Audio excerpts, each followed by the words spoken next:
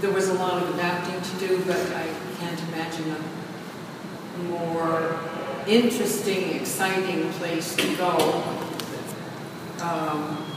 than Buenos Aires for many, many reasons. And that is where we began seeing this type of art.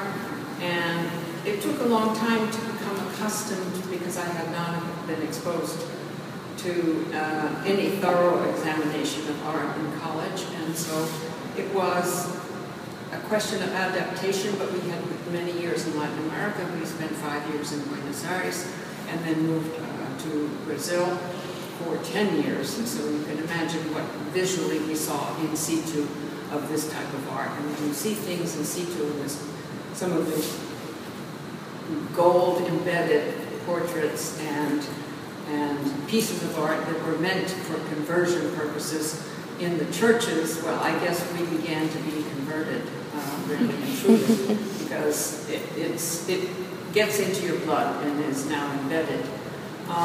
We've continued to collect and learn and meet scholars, and my real beginning of true scholarship really and truly began when I got back to the United States, and I live now in New York. But the influence of scholars I've met and students I've met who are pursuing this has made a huge difference in my analysis and appreciation. And I'm sure Dick would have some things. Well, just briefly, first and foremost, we sought and bought things that we found pleasing to our eye.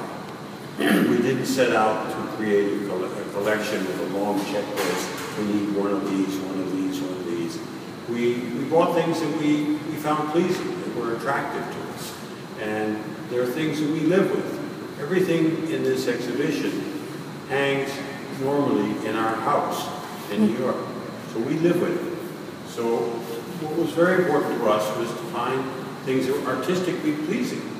And as we began slowly collecting, sure, certain patterns began to develop. But first and foremost was finding things that we liked from an aesthetic point of view. And then when one gets to the idea of the collection, we sometimes jokingly say that there are really 3 ways to form a collection. And by far, the most efficient way is to buy somebody else's collection. And believe me, that happens quite a lot. It happens in Texas. And people age, we all do, and at a certain point, someone who owns a collection might want to say, well, I'm going to sell this, and somebody else buys it. The second way, and I would say probably the most common way, we were in Dallas yesterday, went to the Meadows and to the Dallas Museum, and there's a good example, I think, at the Meadows. Find 1 or 2 or 3 really good, trusted agents, dealers, and tell them what you're looking for. Give them a certain amount of actually power to go out, seek works of art, and maybe not ultimately make the final decision, but do a lot of the decision work for you if you're a collector.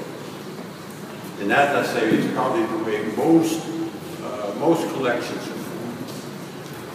Well, the third way, which is by far the least efficient, is to go out in the countryside and look for stuff. And that is the way we have done it.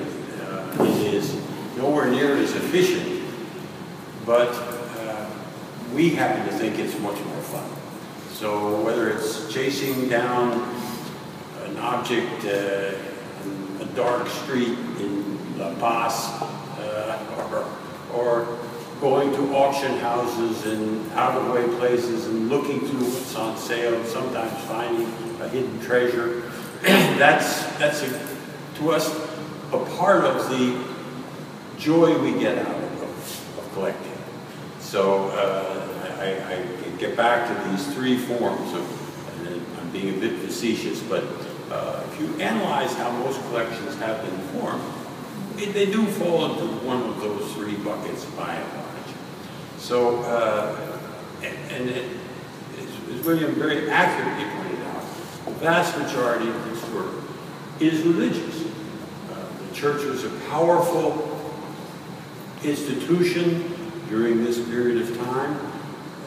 It was a formidable patron. It had money. It paid for many works of art. And so, by and large, there is a religious undertow of just about everything that is included in this collection. And sometimes when people come to visit us in New York, we almost have to do a disclaimer as they walk in the house. No, we are not religious fanatics. We're not very religious at all, but we do like this art, and in the sense, for us, we are fascinated by the use to which the art was put. And William and Marion emphasized this in the organization of this exhibition, which is quite different from the one that was in Philadelphia. So I think that that's important, but for us, it is more historical than inner passion.